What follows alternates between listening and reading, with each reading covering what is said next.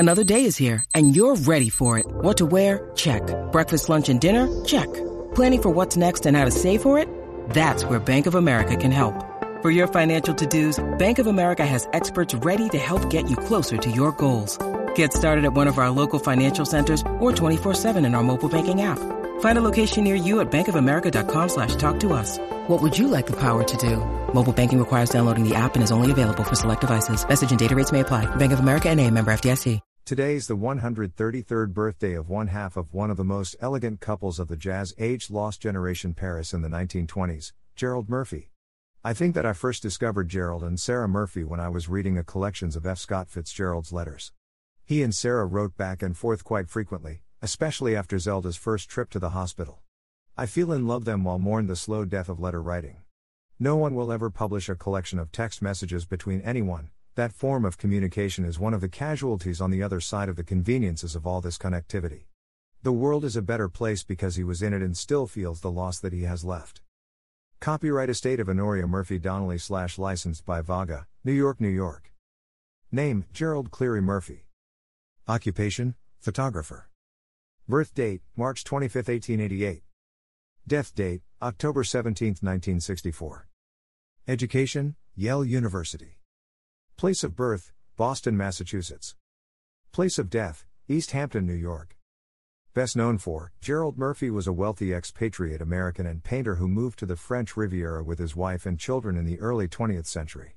Their generous hospitality and flair for parties created a vibrant social circle, particularly in the 1920s, that included a great number of artists and writers of the lost generation. Gerald was an aesthete from his childhood forward. He was never comfortable in the boardrooms and clubs for which his father was grooming him. He flunked the entrance exams at Yale 3 times before matriculating, although he performed respectably there. He joined DKE in the Skull and Bones Society. He befriended a young freshman named Cole Porter, Yale class of 1913, and brought him into DKE. Murphy also introduced Porter to his friends, propelling him into writing music for Yale musicals. Sarah Sherman Wiborg, November 7, 1883, October 10, 1975, was born in Cincinnati, Ohio, into the wealthy Wiborg family. Her father, manufacturing chemist Frank Bistow Wiborg, was a self-made millionaire by the age of 40, and her mother was a member of the noted Sherman family, daughter of Hoyt Sherman, and niece to Civil War General William Tecumseh Sherman. Raised in Cincinnati, her family moved to Germany for several years when she was a teenager, so her father could concentrate on the European expansion of his company. Upon returning to the United States, the Wiborgs spent most of their time in New York City and, later, East Hampton, where they were one of the first wealthy families to build a home. In East Hampton, Sarah Wiborg and Gerald Murphy met when they were both adolescents. Gerald was 5 years younger than Sarah, and for many years they were more familiar companions than romantically attached. They became engaged in 1915, when Sarah was 32 years old. Sarah's parents did not approve of their daughter marrying someone in trade, and Gerald's parents were not much happier with the prospect, seemingly because his father found it difficult to approve anything that Gerald did.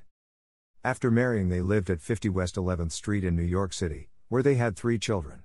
In 1921 they moved to Paris to escape the strictures of New York and their family's mutual dissatisfaction with their marriage. In Paris, Gerald took up painting, and they began to make the acquaintances for which they became famous. Eventually they moved to the French Riviera, where they became the center of a large circle of artists and writers of later fame, especially Zelda and F. Scott Fitzgerald, Ernest Hemingway, John Dos Passos, Fernand Léger, Jean Cocteau, Pablo Picasso, Archibald MacLeish, John O'Hara, Cole Porter, Dorothy Parker, and Robert Benchley. Prior to their arrival on the French Riviera, the region was experiencing a period when the fashionable only wintered there, abandoning the region during the high summer months. However, the activities of the Murphys fueled the same renaissance in arts and letters as did the excitement of Paris, especially among the cafés of Montparnasse. In 1923 the Murphys convinced the Hotel du Cap to stay open for the summer so that they might entertain their friends, sparking a new era for the French Riviera as a summer haven. The Murphys eventually purchased a villa in Cap d'Antibes and named it Villa America. They resided there for many years. When the Murphys arrived on the Riviera, lying on the beach merely to enjoy the sun was not a common activity. Occasionally, someone would go swimming, but the joys of being at the beach just for sun were still unknown at the time. The Murphys, with their long forays and picnics at La Garoupe, introduced sunbathing on the beach as a fashionable activity. They had 3 children, Bouth, Patrick, and Honoria. In 1929, Patrick was diagnosed with tuberculosis. They took him to Switzerland, and then returned to the U.S. in 1934, with Gerald in Manhattan, where he ran Mark Cross, serving as president of the company from 1934 to 1956. He never painted again. Sarah settled in Saranac Lake, New York to nurse Patrick, and Bouth and Honoria were put in boarding schools. In 1935, Bouth died unexpectedly of meningitis, a complication of the measles, and Patrick succumbed to TB in 1937. Archibald MacLeish based the main characters in his play JB on Gerald and Sarah Murphy. Later they lived at the Dunes, once the largest house in East Hampton, built by Sarah's father on 600 acres, 2.4 square kilometers. By 1941, the house proved impossible to maintain, sell or even rent, and the Murphys had it demolished, and moved to the renovated dairy barn. Copyright Estate of Honoria Murphy Donnelly / licensed by Vaga, New York, New York. Gerald died October 17, 1964 in East Hampton. Sarah died on October 10, 1975 in Arlington, Virginia.